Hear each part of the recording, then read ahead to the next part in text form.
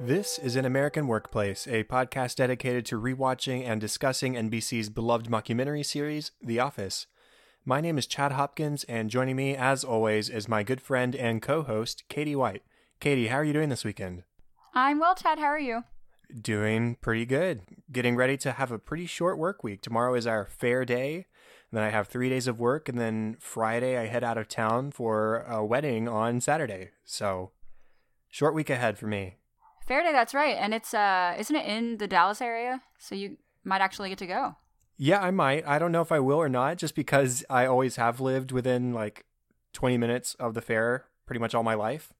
So it's not that big a deal to me. But I might end up going at some point.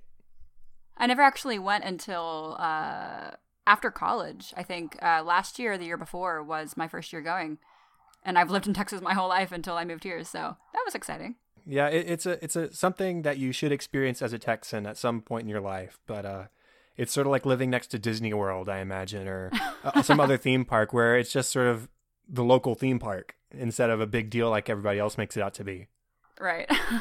But anyways, I'm glad things are going well, and we have a couple of things to discuss before we get into our episode. Yes, we do have a new review, or rather not a new review, but it just showed up for us anyway. Apologies and a big thank you to Chicklit MM Podcast for their nice review and 5-star rating. We really appreciate it. And we're sorry we didn't mean to disclude you in the past. It just showed up. But thank you very, very much.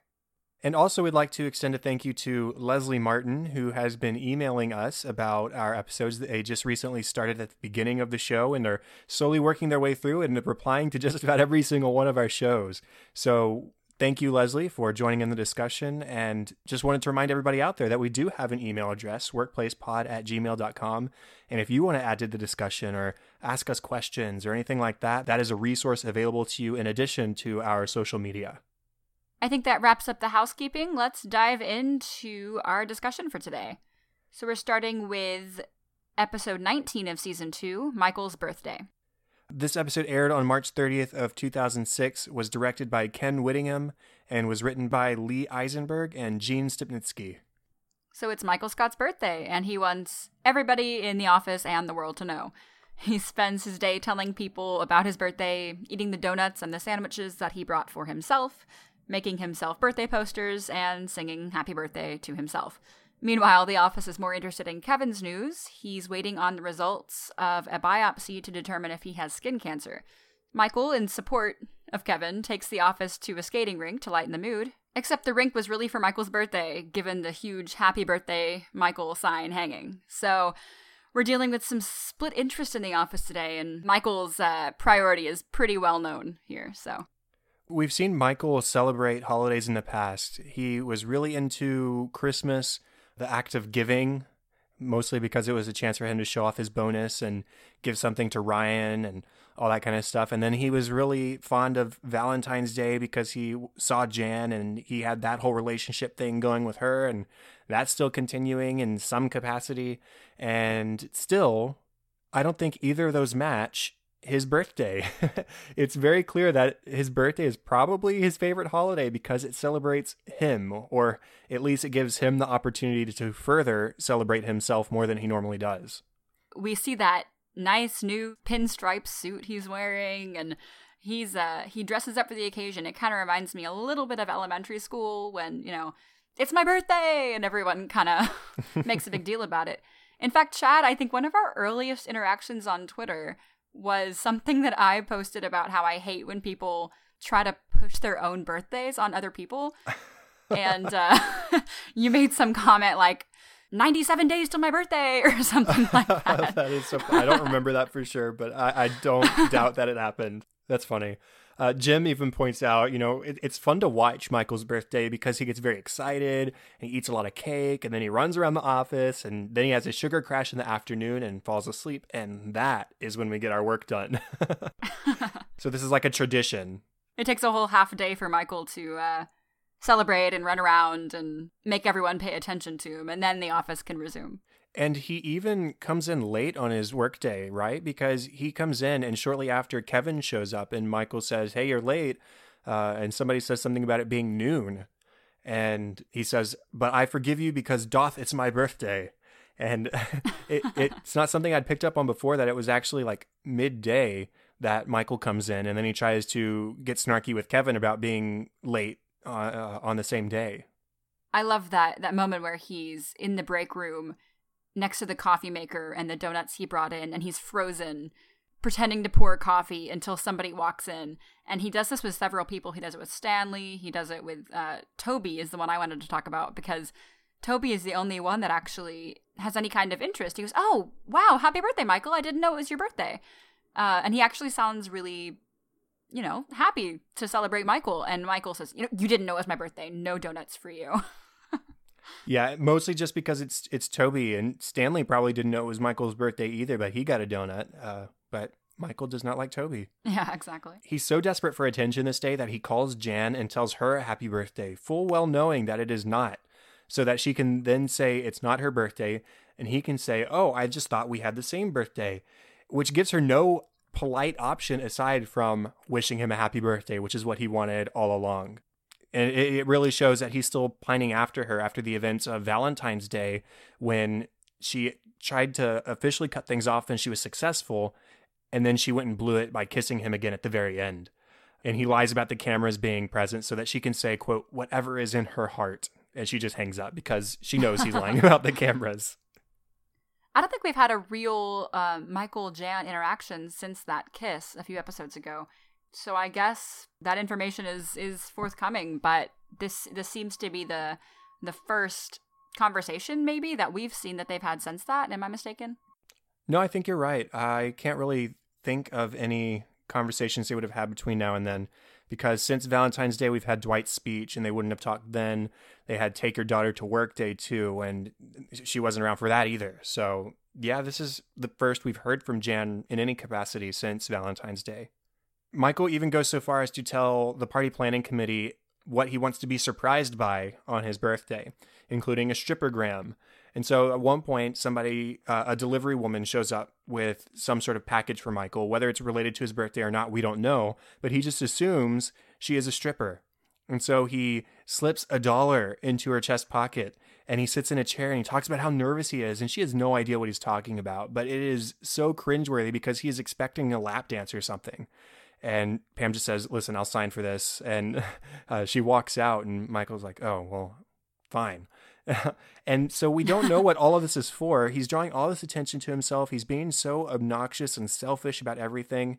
And then we start getting snippets into why. And he tells us stories about his past birthdays. He says when he was 6, his mom ordered a pony in a cart, but the pony gave him a rash. And so he stayed inside and got cream rubbed all over him, while the rest of his friends were outside with the pony. And then when he was 16, he had a date with a girl named Julie, and she thought it was with another Michael in their class, and she ended up getting him a cake and all that kind of stuff when it wasn't even his birthday on this Michael's birthday. So he has this history of really awful birthdays, and so that sort of explains why a man in his 40s is making such a big deal about such a simple holiday. And he even says that this birthday tops all those other birthdays as the worst birthday, and that's only because his coworkers aren't making a huge deal about his birthday. Yeah, we even get a deleted scene where he tells one more birthday story about when he was 20. His supposed best friend ditched him on his birthday for his twin sister's Sweet 16, which means it was his birthday too, Michael. I mean, if I had the same birthday as somebody, I wouldn't expect them to spend their birthday with me on my birthday because they have their own thing to do. But Michael, clearly very selfish when it comes to such a thing as this. Well, extra selfish today because it's a big day for Kevin, and the whole office is kind of, standing in solidarity with Kevin and checking in on him. And every time he gets a phone call, everyone's really interested to see, is this the news? And Michael is so unapologetic. Well, that's great timing, Kevin. Terrible news for both of us. He's just so disappointed that Kevin would choose today of all days to possibly have skin cancer. It's like, how dare anything overshadow the birthday of Michael Scott? And he does research, or as we find out in the deleted scenes, he gets Ryan to do research. He doesn't even care enough to do the research on his own on skin cancer, and finds out, don't worry, 98% of skin cancer patients fully recover. You have nothing to worry about. Just be happy. Laughter is the best medicine. Let's go do something. He even tells Kevin to take the rest of the day, but he doesn't say, like, here's a day as a gift from me to you on this day where you're feeling down and where you're worried and all that kind of stuff. He says, you can take a sick day. Right. Like, you're not getting out of this scot-free. You have to take a sick day, but yeah, you should go home because you're driving the rest of us crazy. And Kevin makes a look on his face and says, crazy with worry. And of course, Michael had this whole afternoon planned where he was going to take the office to the skating rink for his birthday, but he makes it out to be, oh, I'm going to do this for Kevin, because Kevin's having a bad day. I'm such a good boss. I'll do this for him. And there's this huge happy birthday Michael banner hanging, and he says, oh, well, that wasn't supposed to be there. And Dwight says, well, I can take it down. I can get somebody to take that down. And Michael says, oh, don't worry about it. It's already up. Yeah. He's just, let's sneak that fact back in that it's still my birthday. Let's not forget. Stanley, before they leave from the office, Stanley says, does this have anything to do with your birthday? Michael just says, how dare you? That is gross. And then it cuts immediately to the happy birthday Michael sign at the ice rink. And at the ice rink, we actually discover that Michael is a gifted skater. Back in Valentine's Day, when he was at the Rockefeller Center and that skating rink, he mentioned passively the New York Rangers. And I referenced that, hey, hockey is actually a kind of important thing to Michael, and this is why. We find out that he's been skating all his life. He considered playing in the NHL, but he didn't want to spend so much time on the road away from his wife and kids. And he really wants a wife and kids. Right. which did make me feel for him a little bit, despite how selfish he's been this entire episode. He's been trying for a long time to find that special someone for him, long enough that he actually could have had an NHL career if he was good enough. And at this point in his life, he'd be around or even past retiring age from hockey. Right. So it's all pretty sad that, he hypothetically put his great hockey career on hold, like you said, if he was good enough, but no wife or kids to speak of. So he sells paper. But he does bump into Carol at the ice rink, the woman who sold him his condo, and again is played by Steve Carell's real wife, Nancy Walls. And he gets a chance to show again after Take Your Daughter to Work Day how good he is with kids when he's given the chance. He takes his hockey stick and lets them grab on, and he starts skating them across the rink. Let's not forget, of course, that he assumed that Carol was there because the rink might have been on the market. And she says, no, Michael, right. I don't just sell real estate. I'm here with my kids. But that was a nice moment. And you kind of see her appreciate the fact that he's good with kids. So that was nice. And then Kevin finally gets the news about his skin cancer, and Michael is clear across the rink and speeds over and comes to like this skidding halt on the ice over to Kevin, and all the attention is brought to him.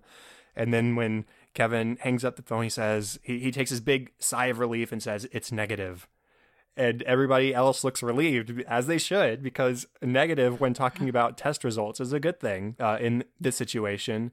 And Michael doesn't know that. And so he throws off his hockey gloves and he gives Kevin this big hug around his midsection, says, we're going to beat this, okay? And he rips off his paper fake Livestrong bracelet that he made for himself. I love that paper Livestrong bracelet. I mean, the organization is still around despite all the Lance Armstrong fiasco. But I had a Livestrong bracelet back in the day. Yeah. Middle school or so, around the time of this episode. Yeah, because we were in middle school 04 to 06. So that's around this time. Oh, that's weird. Yeah. I guess we just dated ourselves for the audience. That's nice. I guess so. But moving on to Pam a little bit. Pam spends the majority of the day, it seems like, away from the office. She and Jim decide to go do something really nice for Kevin. They go to the grocery store and just pick him up some stuff, whatever you can get at the grocery store. They pick him up some lunch, 69 cup of noodles. It's his favorite number and his favorite lunch. They get him M&Ms because it's his favorite snack. So they're making an effort. They're out. And at the end of the episode, Pam says, Michael's birthday was actually pretty cool. It was a good day. I'm hoping she says that because she spent the whole day with Jim, pretty much. And they went skating together.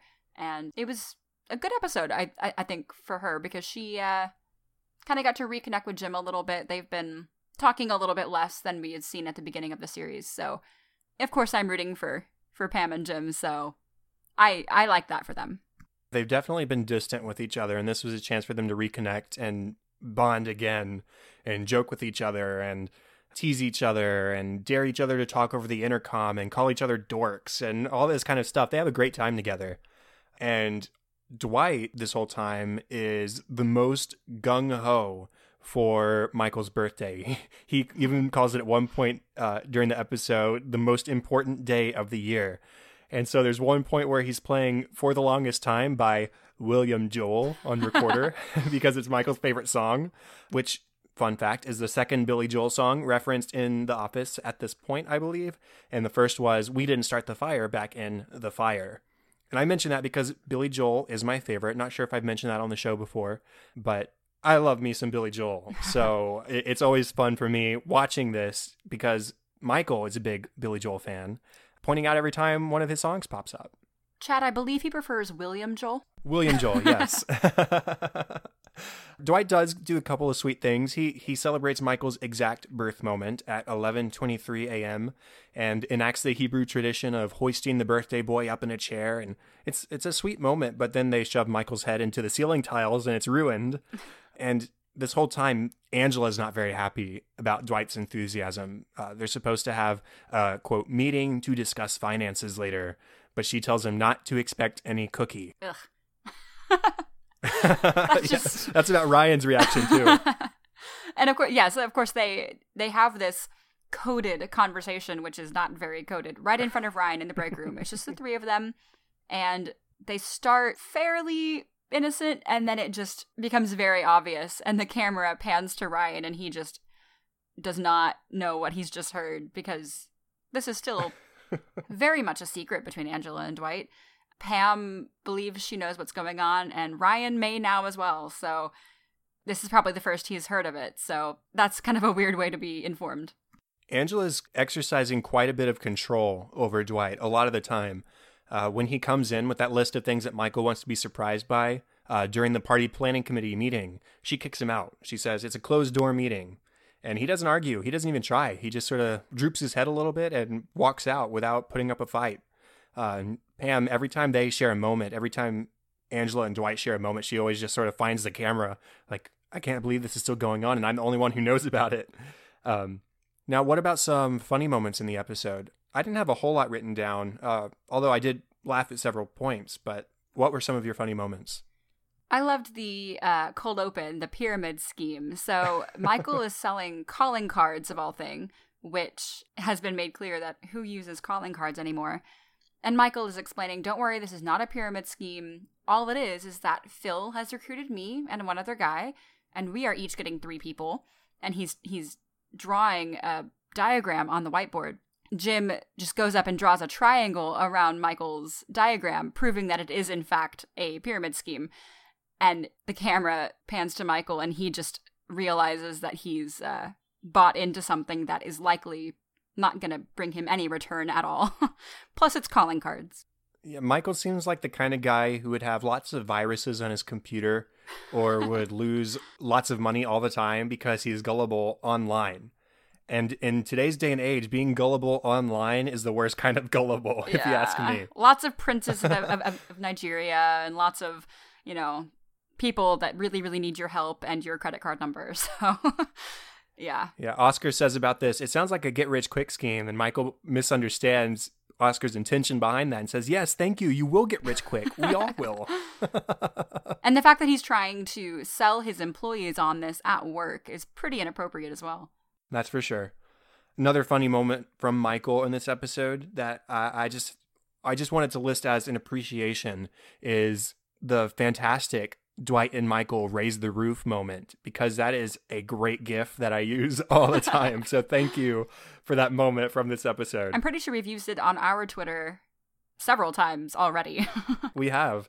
And it's funny. I'll go ahead and mention there's a deleted or extended scene where Michael starts singing the Black Eyed Peas' My Humps while raising the roof with Dwight. I think the last one I wanted to mention, we're getting more and more in depth into Kelly Kapoor's character. She was saying that Princess Diana's funeral was more upsetting than her own sister's funeral. Makes a lot of sense now that we know the real Kelly, but it was surprising. But now we also know that Kelly has a sister that's passed away, so that's a lot of, information on her. We're learning more and more about Miss Kapoor. Yeah, we're getting a real sense of where her priorities are. She references a lifeguard on Grey's Anatomy that had skin cancer as well. And I wanted to draw attention to the fact that this episode debuted in 2006 and is referencing a TV show that is still running 11 years and 12 seasons later. Yeah. Like literally on the other side of my bedroom wall right now, my roommates are watching new episodes of Grey's Anatomy. And I have to say, back in the day, I was a pretty big Grey's Anatomy fan, actually, and I am not anymore. I do not keep up with it, but I can't remember that there was a lifeguard that had skin cancer. So they may have made that up. Grey's Anatomy was only in its second season at this point in the show. So either they intentionally referenced something or made something up just for the sake of making something up and having a reference, or Kelly maybe is just so absorbed into celebrity culture that she watches a lot of TV shows and maybe have gotten mixed things up. I don't know. But I also think that Kelly's the kind of person who doesn't mix up pop culture kind of stuff because she is so absorbed into it. I don't know. But in any case, it just sort of blew my mind that this show is still around 11 years later. Yeah, that is crazy to think about. Okay, now what about deleted scenes that we haven't mentioned? Michael talking about his birthday again. He's explaining how good bosses share their birthdays with their employees. A good boss says, "Celebrate me," but a great boss says, "Celebrate yourselves because you made me great." Full of crap. Is so full of crap. He is so into his birthday, and we see over the series a bit of birthday celebration. He makes a point to celebrate all the employees' birthdays, or at least most of the employees' birthdays, but none quite like his own birthday. That one takes priority for sure. And at the risk of getting somewhat explicit, Dwight has a talking head in the deleted scenes that I could not believe. And I understand completely why it was not included in the show, because he talks about how Michael's birthday is hard for him because Michael gets very excited under a lot of pressure, builds up until he's ready to explode. And Dwight is his right-hand man.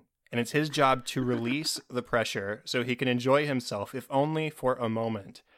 I am not going to go any further into that because it seems pretty clear to me what the intention behind that talking head was. That reminds me of one of those things, like almost in a kid's movie, that you can skirt all around what you're actually saying, and that the kids would have no idea, but the adults are like, "Wow, that was kind of filthy."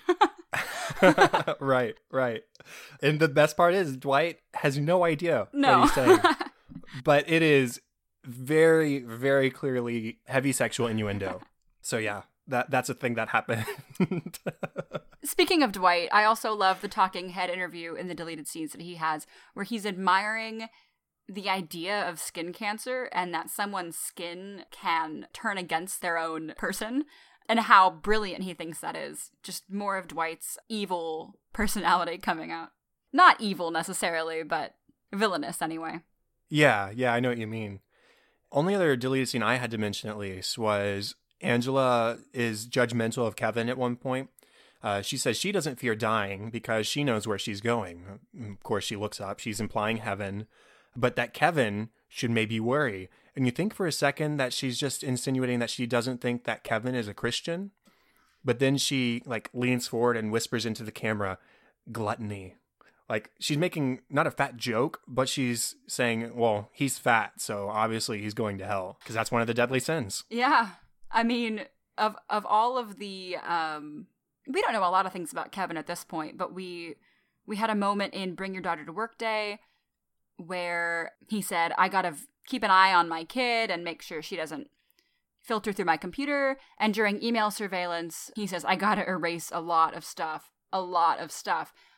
We can kind of guess as to some traits that Kevin might have personality-wise, but Angela, of course, goes for gluttony, given his size. Just typical Angela. So, Chad, I believe you have our discussion topic for this episode. Yeah, we thought it would be interesting to talk about one of our best birthday parties or the best birthday party, just something memorable in regards to celebrating your own birthday. So for me, I think it was my 6th birthday party. My mom planned this whole thing. It was a sea or ocean themed party, which sounds a little lame until you were there. It was awesome. We had a bouncy house with like the killer whale on top, and my mom made individual cupcakes with fish and sea creatures and everything, and all the party baskets or all the party favors were like sand castle tools and everything. It was a lot of fun. It was a really good one. It was just in our backyard. It was pretty simple, but it was a lot of fun. Big turnout. So it was nice. It was, I think, my most remembered birthday party. What about you? Yeah, that does sound like fun. There was one, I don't know if I'd call it my best, but it definitely stands out as one of the highlights of my childhood birthday parties, at least, was my brother and I only have our birthdays 12 days apart. So we did a joint party one year. We did it a couple years. But this year we did a backwards themed birthday party. My mom went all gung-ho into planning this thing. I think the invitations were even printed backwards, so you had to like view them in a mirror or something to read them. And everybody showed up wearing their clothes backwards. And there were games that involved going backwards and doing backwards things. It was a good time. I don't remember a whole lot of the details, but I do remember that was a thing that happened. And of course, I have mentioned that I had a Gilligan's Island themed birthday party when I was in like 4th grade, because that makes sense for a 10-year-old in the 2000s to have a birthday party themed around a show from the 60s. But I guess I was a little bit of a weird kid. I don't know. But yeah, that's what stands out to me. I think the other possible one I had, it wasn't a birthday party. In fact, it was kind of the opposite. My parents, I was under 10, and they remember telling me, oh my gosh, Katie's all grown up, because they were like, hey, you want to, I don't know, go to Chuck E. Cheese or something? And I, as a kid, said, I am far too old for Chuck E. Cheese. Can we please just grab some Thai food and call it a night? That is fantastic. I apparently was a 40-year-old divorcee and just wanted a very relaxing birthday. So that was, I wasn't young for very long, apparently. Nowadays, I just get my family together and we go to like a sit-in or a dine-in movie. I pick out a movie and we go hang out and order our food and we get to eat while watching a movie, and that's always a good time. I've done that for a few years now. Yeah, that's the way to do it. Well, let's go ahead and go into our next episode, which is the 20th episode of season 2, titled Drug Testing. Drug Testing aired on April 27th, 2006, directed by Greg Daniels and written by Jennifer Salota. Dwight has found a joint, as in marijuana, in the parking lot of the office park, and he goes full-on volunteer sheriff's deputy. He launches into an official investigation, or I say official as a volunteer sheriff deputy can pull off. And he interviews everyone in the office to hopefully find the culprit, unsuccessfully. When no one takes the investigation seriously, Dwight orders drug testing for the office, leading Michael to panic because apparently he may have accidentally gotten high at an Alicia Keys concert over the weekend. So he tries to first take away all blame from himself so that he doesn't have to be tested, but Dwight insists, and so Michael has to convince a conflicted Dwight to share his own urine so that he can pass the drug test. Meanwhile, all this is going on, Pam manages to jinx Jim when they say something at the same time, and he is unable to break the jinx when the vending machine is out of Coca-Cola. So Pam spends the rest of the day teasing and taunting Jim and his inability to talk. It's a big Dwight episode, which is always fun. He is in this ridiculous sheriff's, I'm going to call it a costume because it's not even a uniform at this point. He's not a real sheriff. And he looks so, as Jim puts it, cute. Just, he's just playing dress up. Yeah, Jim even calls him one of the village people. Yeah. And he's conducting these interviews with his coworkers, and one by one pulling them in and questioning them on their knowledge of marijuana. Have they ever used any drugs? Some of them kind of fool around with Dwight. You know, Pam has a deleted scene where she jokes around and says, I really don't remember what was happening that night. I was just a teensy bit high. So it's a lot of fun to watch Dwight kind of pull his authority that does not exist over his coworkers. Yeah, he interrogates people like Kelly. He threatens Ryan and says, "Don't make me have to do this the hard way." And Ryan says, "What's the hard way?" And we find out it's really the hard way for Dwight. He has to go to the sheriff and get permission, and then a judge has to submit an order for a warrant, and then the warrant comes back, and then they search the car and all that kind of stuff. It sounded like a lot of work for Dwight, and so Ryan sort of calls his bluff and says, "Sure, go do that." And then he interviews Oscar and is super racist to Oscar because he says, Oscar visited his grandmother in Mexico when he was 5. So do you know what that means? Potential drug mule. And he straight up asks Oscar, "Have you ever pooped a balloon?" And Oscar just walks out, understandably. Because he was a very small child. One of many reasons to be offended, but it doesn't even make sense. He was a very small child when he visited his grandmother. And that's just a very ignorant and stupid comment from Dwight. But he, when he interviews Angela, he says, I have to do this just because I don't want it to look like I'm giving you any favors by not interviewing you. And he closes the door and pretends to, yell at her. And we see a smile kind of creep up on Angela's face because she secretly enjoys this kind of game that they're playing and tricking their coworkers. Right. And then there's Phyllis, and he hands her a picture of marijuana and asks her if she knows what that is. And she says, "Marijuana." He says, "How do you know that?" "Well, because it's labeled, Dwight. Very good job interviewing."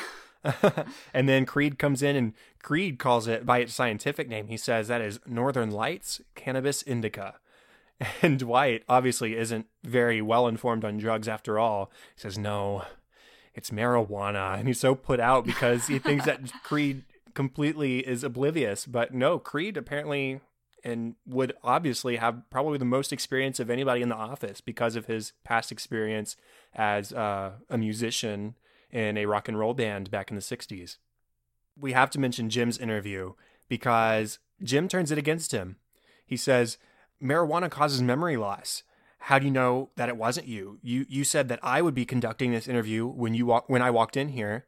Now, how much pot did you smoke?" And the camera just looks at Dwight like bewildered, like he's actually considering, wait a second, is it possible that this could have been mine? It's just a funny way that Jim just completely turns around. To my knowledge, I don't believe marijuana is a memory loss drug. Not that I have heard about anyway. It's so funny that Dwight, clearly does not know about marijuana, and Jim kind of uses that advantage and, makes Dwight believe that maybe I did.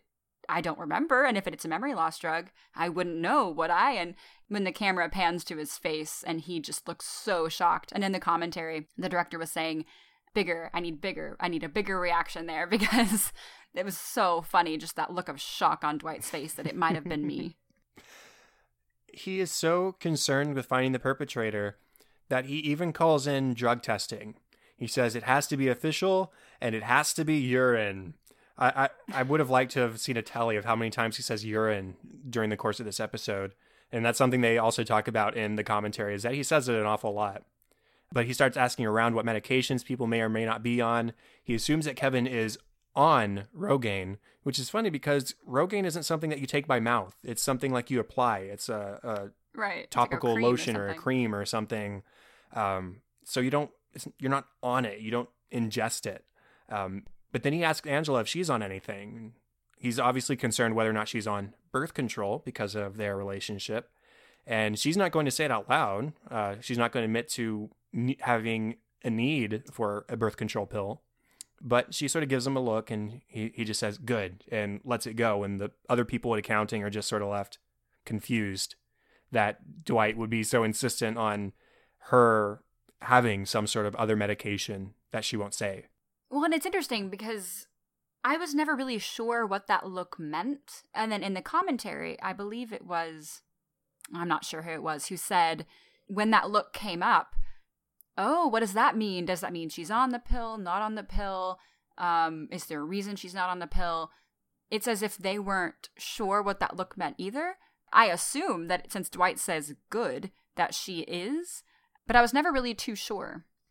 Yeah, I wasn't sure either. In fact, the only reason I said that she probably was on the pill, the officequotes.net website that I use for reference It says, gives Dwight a knowing look. And he says, good.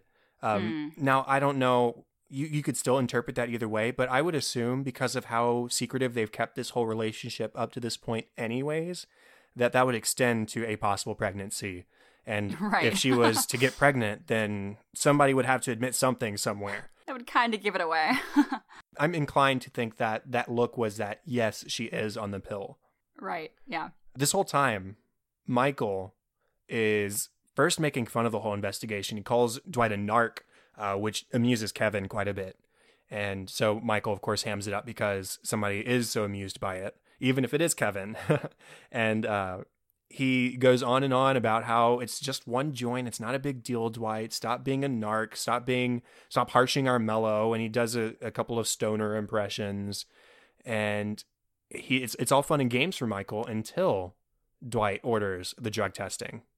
And it needs to be mentioned, I think, purely for comedic points of view, but Dwight has met the lady who was testing the urine before, and he introduces himself as the man who had green urine several years prior. The lady remembers him based on that, and he says, "Oh, don't worry, I'm all better." But A, what? And B, the fact that he remembered that this lady was the one that tested his urine, and it just, what an odd interaction, but a great little history lesson on Dwight. It was a strange thing for him to reference in the first place. Like, you might remember that you tested my urine a few years back, and presumably, no, she wouldn't, because this is her job. She literally probably handles why would she? Yeah, tons of these a day, and that was years ago. But then, because it was green, that stands out in her memory. And we don't have any sort of explanation. We don't ever get any sort of explanation, but we do know that Dwight had green urine for some reason, and it made an impression. I'm not sure I want an explanation. I don't think I do either.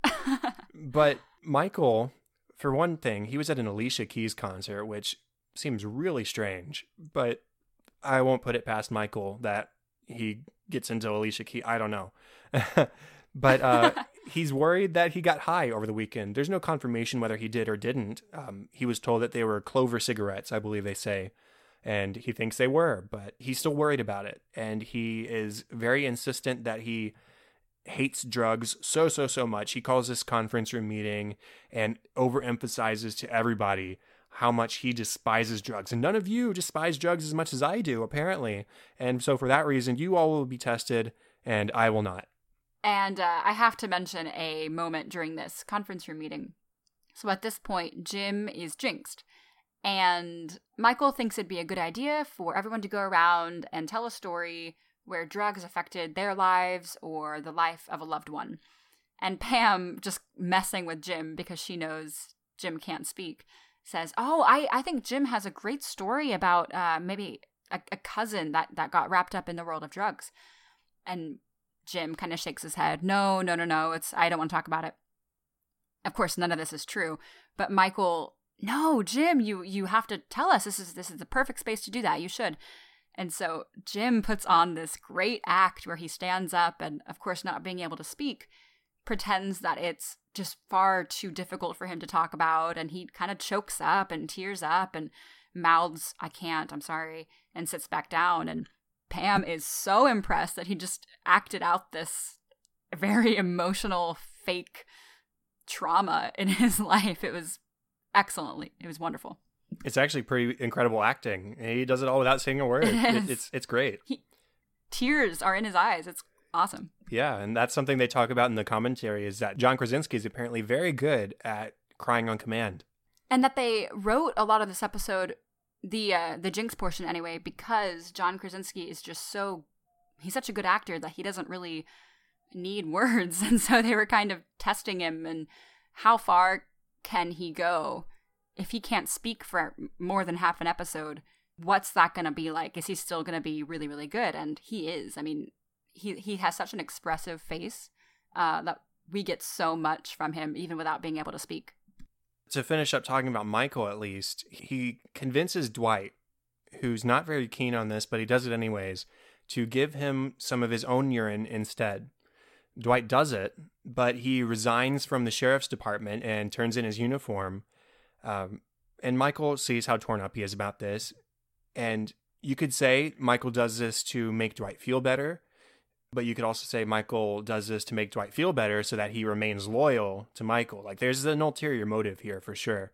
He makes Dwight the official security supervisor of the branch, which sounds like another assistant to the regional manager position to me. Right. But his troubles are forgotten. Dwight is all in on this. He thinks, oh man, this is great.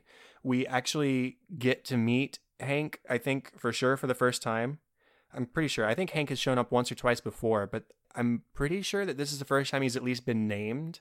I think in the commentary, I think they said that all of his other stuff was cut in the past. I remember him appearing in the background or being at the front desk when they walked in or out or Right. something like that. But he didn't have any lines. Yeah, and I think this is the first time they explicitly say Hank.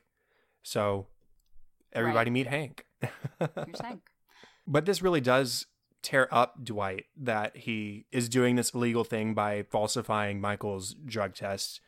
He debates over it for a long time. He goes to his sad place in the stairwell and sort of moans over it for a little bit. And when he does eventually pee in the coffee cup, he walks back and forth carrying it around the office. And he does give it to him. He does go through with it, but then he does turn in his uniform.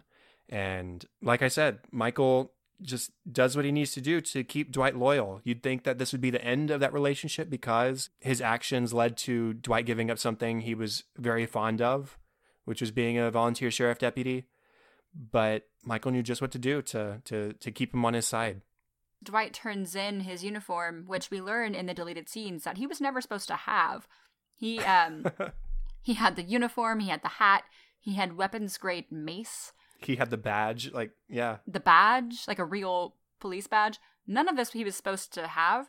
And the sheriff he was speaking to clicks on a recorder as they're talking and says, "Why don't you tell me all of the things you did while you were being a volunteer sheriff's deputy?" Because none of this he was actually supposed to be doing. I have a feeling that they, similar to assistant to the regional manager, kind of appointed Dwight a volunteer sheriff's deputy as a formality, or as a, not a formality, but as a, it's sort of a figurehead position for Dwight to be a volunteer sheriff's deputy. He's not an actual sheriff, but he doesn't see it that way. It sounds like something that they would give to a kid a certificate for in like a plastic Right. star for a badge.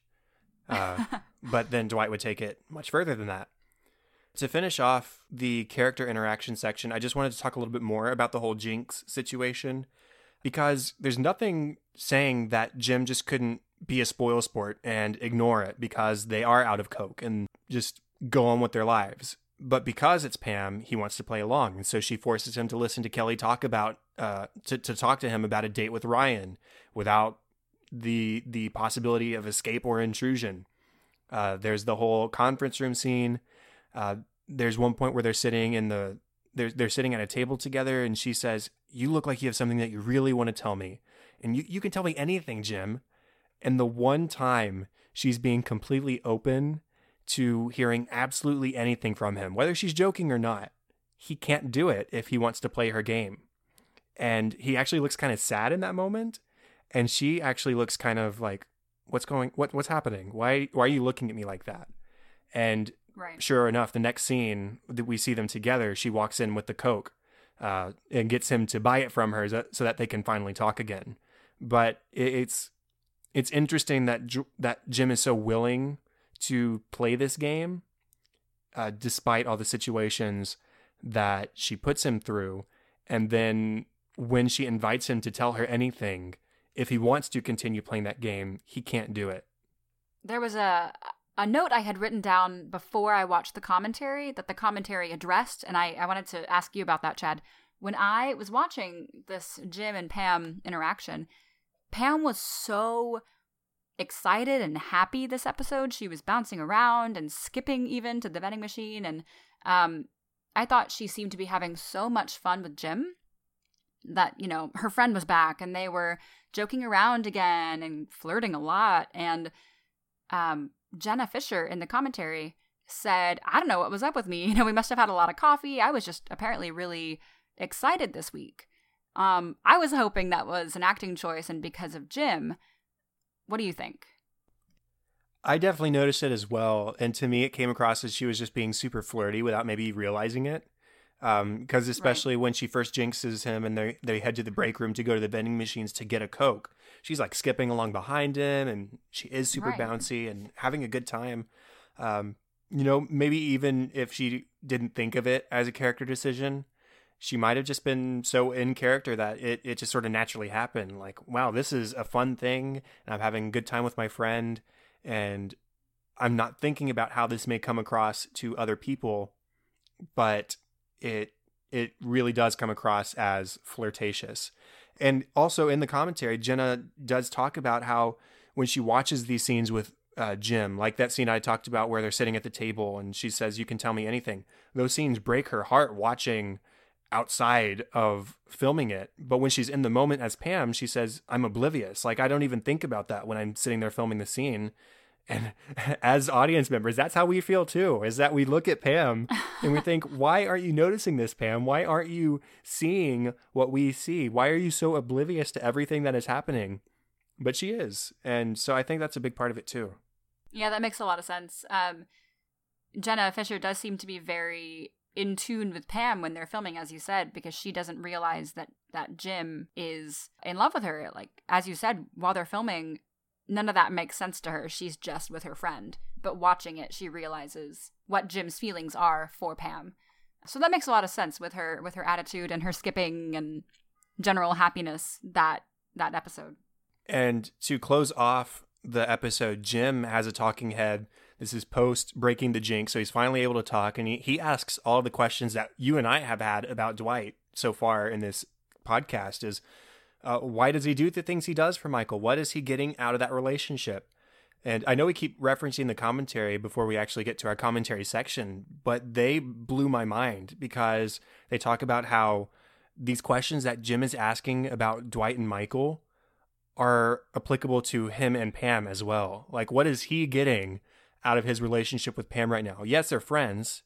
Yes, they enjoy each other's company, but he sees it as a woman that he loves and that he wants to marry. And she is about to get married to another man. So what is Jim getting from this relationship with Pam that benefits him in any sort of way long term? That sort of blew my mind. Because Jim's talking head is regarding Michael and Dwight, but what we're seeing is Jim and Pam in the break room sharing the Coke together that Pam had Jim buy for her. So it's implied from the talking head that he's not meaning to be about him and Pam, but the camera crew shows us kind of that parallel between Michael and Dwight and Jim and Pam, which is pretty brilliant that I think a lot of people don't pick up on, and it took me several watches to be like, oh. And Rainn Wilson is in the commentary, and he said, that's so weird to me how this ends on such a sour note, because that talking head is the last thing we hear. And they say, we wanted to linger a little bit longer on that moment of Jim and Pam drinking the Coke to really emphasize that point, that Jim was unknowingly referencing his relationship with Pam as well, but they were out of time for the episode, so they had to cut it short. So I wonder if that would have made it more clear, but it's kind of nice to have little moments like that become more clear the more you watch it. Yeah, I like that it was left ambiguous, and that I did have that sort of aha moment when watching today and listening to that commentary, and it's really going to change, I think, future viewings for sure. Now on to funny moments. More stuff from the conference room meeting that Michael calls to express his hatred of drugs. He implies that Cheech and Chong, which are funny comedian duo from, 70s, 80s, they would be funnier if they didn't smoke pot. But that's their whole shtick, is that they're funny because they smoke pot. They're stoner characters. And he's making up fake stats. He's asking everyone to look left, then look right. And one of those people will be dead from drug use at some point in their lives. And it's just funny listening to him spout all this nonsense throughout this whole scene. The Cheech and Chong comment was so obvious that even Angela, who's, the uptight Christian woman, makes a huge eye roll at Michael, like, they're only funny because they do drugs. Right. That even she would know that reference. He also says, this year more people will use cocaine than will read a book to their children. And then one of my favorite Michael quotes, just looking back on the series as a whole, is, do you think that smoking drugs is cool? Do you think that doing alcohol is cool? And this is coming from the guy who bought 15 bottles of vodka for the office Christmas party. And smoked something that he didn't know what he was smoking at a concert with strangers. Yep. He's clearly making up a whole lot of stuff to try and distance himself from all of this. And he's got a board where he's written down a whole bunch of illegal drugs, quote, illegal drugs. For one, he's got crack, cocaine, and blow written down, which are all basically the same thing. Right. He's got down hookah, which is not a drug. It's a pipe for smoking tobacco. And then he wrote heroin, but he spelled it incorrectly. He put the E at the end, which is in reference to like a female superhero or to just a strong female in general, a heroine, somebody who is someone worth looking up to. It's a hero, but a heroine, right? Yeah, the drug doesn't have that last E, but that's Michael. That's Michael. One of my favorite Dwight lines this episode was, "I didn't become a Lackawanna County volunteer sheriff's deputy to make friends. And, by the way, I haven't." Like, that's just, he's bragging about the fact that he hasn't made any friends doing his job. He's proud of it, for sure. Yeah. And the countless times that they say urine, especially Dwight says urine in this episode. And with that moment with Angela where he says, "I want to give him, Michael, all the urine he needs." Just, he's so loyal to Michael, and the fact that he would falsify a drug test is just so sad and kind of sweet, but really sad. There's this really interesting talking head where we learn in the commentary that he actually improvised this talking head for the pilot episode, and they just sort of repurposed it for this one. And it's when he says, "My father's name was Dwight Schrute. My grandfather's name was Dwight Schrute. His father's name, Dwight Schrute. Amish." And he goes on to talk about how his father used to cheat at playing games or whatever when he was a kid, and he didn't turn him in, but if he had known, he would have turned him in. And it sort of devastated him when he did find out later in life. But that's clearly sort of paralleling his relationship with Michael, is that he has a lot of respect for Michael. He didn't think of him as somebody who would disobey the law, but because he has disobeyed the law, he has lost respect for Michael until Michael gives him the security job that makes him really happy. I love at the beginning of the episode, I neglected to mention Dwight interviewing Kevin. He says, "These are the symptoms of marijuana usage. Tell me who this sounds like." And he says, "Slow moving, inattentive, dull, constantly snacking, shows a lack of motivation." And to be fair, all of that does sound like Kevin. And Kevin kind of nods, and then he realizes that he should probably be offended, and he says, "Hey." And then you've got Ryan, who has two specific moments. There's one where he's talking to the urinologist, and he's asking, are you hiring or not? And she sort of expresses, like, "You want to work in the urine analysis lab?" He says, "Yeah, maybe." He's very desperate to get out of Dunder Mifflin, apparently. He looks around the office at that point when she asks, and he just kind of looks and is like, yeah, maybe. Like, he's so desperate to do anything but what he's doing right now, which is just in character with what he's been for both seasons that we've seen so far. He hates his job. And then I just wanted to mention, it's not a funny moment, but the phantom unnamed woman who still is working at the office at this point can actually be seen during the scene where Dwight is talking to the urinologist, just in the background through the doorway. So keep an eye out. You'll see her there. She's a gray-haired woman, I believe. Yes. About shoulder length. And she's over by Michael in the background. I think, they mentioned that in the commentary. That's right. Speaking of commentary, any moments that we have not mentioned? I know we probably got through a lot of them. Oscar Nunez is in the commentary, and he said he points out that this is the second time that Oscar says, "What are you implying?" The first one was in Halloween when he was dressed as a woman, and Michael insinuates things about Oscar's sexuality. So interesting that he has a sort of, maybe not a catchphrase at this point, but he has said the same line before. It might be just sort of a trademark of his character. And also worth noting that this was the last episode of season 2 that they shot. They just aired it sort of out of order. Maybe it was intentionally in this order. They just filmed it last because that's the way the schedule worked out. I don't know, but it was the last season, or the last episode to be filmed for season 2. I wanted to mention that Creed Bratton, the actor, was entertaining the cast with stories of his life on the road as a musician, likely as it regarded to drugs, because this whole episode obviously was about drug testing, and I believe it was Jenna Fischer that said he was telling stories to everyone about his previous life, which is pretty much right on par with Creed Bratton, the character. And they definitely confirm in the commentary that Creed Bratton is very much playing himself as Creed Bratton. It's not necessarily a super fictionalized version. Yes, he gets a little bit more eccentric as the show goes on, but at least at this point, he's playing himself, which is cool. Jenna Fischer also confirms that the shot where they break the jinx and Jim buys the Coke back from her and he just says, "Hi." That was the very first take they shot, and they used it in the episode because it was so perfect, which is pretty cool that they just nailed it first go. It was sweet, yeah, the hi, and she says, "Hey." And it's like meeting an old friend again after a long time. Like, it was just, they got to finally talk, and they were clearly both so happy about that. That was so sweet. And I also just thought it was interesting that they debated, apparently, whether or not at the end, when Pam and Jim are catching up at the end of the day after breaking the jinx, whether or not they should drink out of separate cups or whether they should share the can of Coke. And they shot it both ways, but they ended up going with the separate cups shot. Which I think makes sense. Yeah, I think that does make more sense.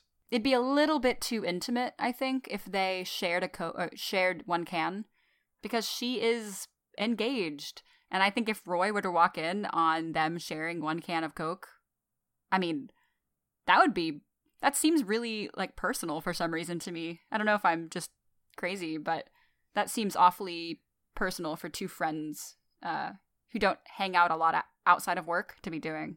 Yeah, I mean, for me, I typically don't mind sharing a drink with somebody if I'm familiar with them and decent friends with them or something like that. But just considering their situation where Jim has had a crush on her and Pam is engaged to this other man who has a bit of an anger problem, it's probably for the best that they use the separate cups. So I think they went the right route with doing it that way. Agreed. Now, how about deleted scenes? We have several for this episode, so maybe just a few that I wanted to mention. We see some more impressions from Jim, which is something we haven't talked about, actually, I guess. We skipped some of the impressions this episode. Jim, in the episode, does an impression of Stanley, and Pam mentions that he also can do a good impression of Phyllis. But in the deleted scenes, we see one for Kevin and one for Angela. I particularly like the Angela one. He just gets really tall with his posture and raises one eyebrow and kind of tilts his head very, very well. And they mention in the commentary again that John Krasinski is exceptional at impressions. Yeah, which is why they included it for his character in the episode. And he even does one of Dwight at one point later in the deleted scenes where he just sort of sits up straight at his desk and looks around real jittery like. And oh, yeah. And then he goes back down with his head down, and Dwight does the exact same thing following that, which is so funny. And him and Pam are having to try and keep a straight face while Dwight just stares on because Pam was laughing for some reason. There's this one deleted scene where Dwight starts making judgment calls on Jim's life, which I thought was really interesting. He says he has no girlfriend, no sales to brag about. He's not part of any social or organizational clubs. If that was my life, I'd do drugs. I mean, ouch. Ouch, Dwight. That cuts deep a little bit. A lot of people aren't in clubs or organizations. Lots of people aren't salespeople. And lots of people don't have girlfriends. That's a pretty normal life. You can have a totally satisfactory and pleasant life not having those things. And so I think Dwight is just boosting himself in that moment. Just, I'm a great salesman and I have a girlfriend and I'm part of clubs. Like, I don't know. Right. There's one deleted scene with Meredith while Jim is still jinxed. Meredith comes up to Jim and says, Pam told me that there was something you wanted to talk to me about. And Jim just kind of shakes his head because he's under the jinx. He can't talk. And Meredith starts assuming horrible things. She says, "Oh my gosh, is Michael going to fire me?" And Jim shakes his head and she says, "Okay, are they going to take away my kid?" And she gets really upset. And Jim just, without speaking, gets really emphatic. No, that's not it. That's not it. Please don't go there. And Meredith kind of calms down and walks away. And Jim turns to Pam like, oh my gosh, why would you do that to me? And they start laughing, but that almost went horribly wrong. Yeah, it got real dark real fast. Meredith took that to some deep places. The fact that she might assume that they're going to take away her kid leads the question, what is she doing that they would take away her kid? It has been hinted that she drinks more than she should, but yikes, it must be to the point where they're considering taking away her kid if that's what she's worried about. And we get an extended conference room scene. Michael says, drugs are everywhere in our society. They are omniscient, which is the right idea. It's a wrong word. He's looking for omnipresent. Omniscient would be all-knowing, and I don't think drugs are all-knowing. I won't talk about all the stuff from the conference room, but there's one thing that particularly was like, wow. He says, there's no way of knowing who's a user, who's an abuser. Your gut instinct would be to think it was Stanley or Oscar. Your gut reaction would be to say that, but I don't. And Stanley just looks up from his crossword puzzle, like, what did you say? And Oscar just sort of shakes his head, and it's like, holy crap, Michael, that you can't just say things like that. And even worse is the reveal that Jan was on speakerphone the entire time. Yeah. And to sum it up, Michael has the handout at the end that says, drugs, let's not, and say we did. I don't think that's a good idea either. You don't want to say you did it if you didn't. I like the just say no. I think that's simple enough. Just say no. And Pam, of course, jokes that Michael may have been on drugs when he came up with that saying, because it's not a great idea to say you did drugs. I think maybe the last one I want to mention, there are a lot of good deleted scenes, so if you do have the chance, go watch them. But maybe the last one I want to mention made me laugh pretty hard was a talking head with Angela. And Angela is talking about how against drugs she is. And she says, I used to get a runner's high.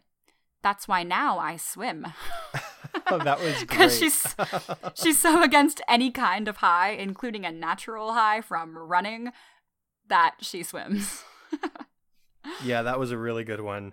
Then we get confirmation that Jim and Brenda have been dating in some capacity. She calls the office while Jim is jinxed, and Pam says, I'll just transfer you over to Jim. And he ignores the phone call, or he doesn't ignore it. He just doesn't answer it because, one, he's jinxed. Pam's sitting right there. He doesn't want to break it. And so he writes to the camera in a talking head that she'll call back. Don't worry. But yeah, we finally got that confirmation because we've been wondering whether that came to any sort of fruition or not. And I hadn't seen most of these deleted scenes before doing this podcast, so I'm getting some questions answered too. It's good. Lastly, for me, we got pretty much confirmation, that the joint actually came from workers at Vance Refrigeration. And the very last deleted scene we get is these two guys walking towards the building, and they're talking about pizza or something like that, and they toss the joint to the side, and the camera zooms in. There it is. We have the answer. It wasn't anybody in Dunder Mifflin after all. There it is. Well, I think that wraps up the official 13th episode of An American Workplace. You can contact us on Facebook at facebook.com/workplacepod or on Twitter at workplacepod. You can rate, review, and subscribe on iTunes. We'd really appreciate it. And remember that you can email feedback or ideas to workplacepod@gmail.com. You can reach me on Twitter at KTLady623 or at Facebook at facebook.com/katie.white. And the best place to find me is at Chadadada on Twitter. That is CHADADADA, and facebook.com/chad.hopkins. And there's also my other podcast, Cinescope, which is a movie discussion podcast.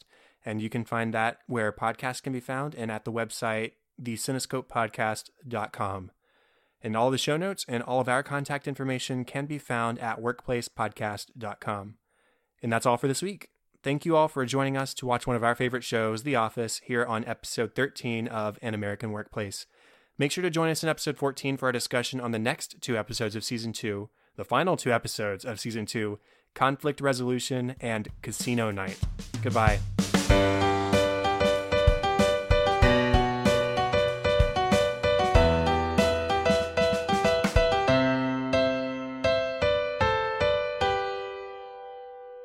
But the big thing, hold on, my printer's doing weird things. It's all good. I think my roommates are probably trying to print something, which is not a good time. Okay. This made a great end of episode blurb, by the way. Oh, yeah, I'll keep that in. Put it at the end.